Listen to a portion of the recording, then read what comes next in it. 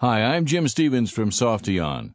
In this week's Logistics Insights podcast, a look at task management in warehouse management systems. We'll be back to discuss this interesting topic in just a few seconds.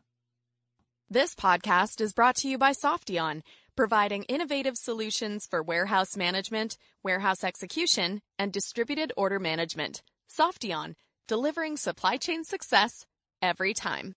At the core of a warehouse management system is its task management engine. Simply put, the engine makes decisions on what work of multiple types is assigned to what associates in the DC at a given time.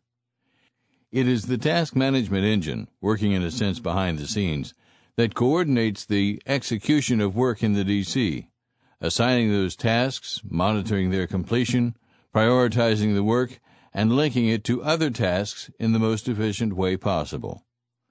The task management engine really can be considered the brains of the WMS, understanding what work needs to be accomplished and assigning the work from the queue to specific associates, typically via wireless RF terminals or voice commands.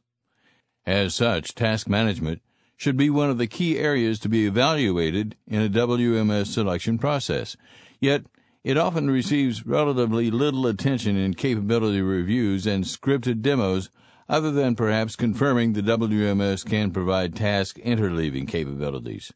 For example, combining a put-away task with a pick to reduce travel deadheading. This is largely because the task management engine does not easily lend itself to a demonstration, and because companies, and even their consultants, often lack the expertise to really drill into the details.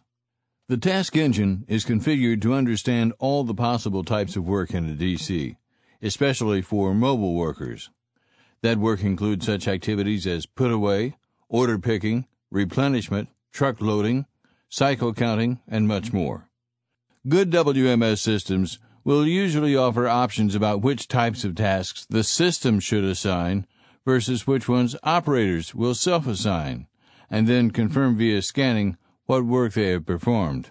In higher-end WMS systems, those tasks are assigned to individuals based on the so-called 3 Ps.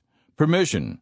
Is the operator permitted to do a specific task and is using the right type of equipment? Priority. How important is this task?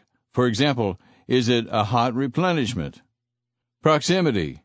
Is it efficient for the operator to do the task based on where he or she is in the DC right now compared to others?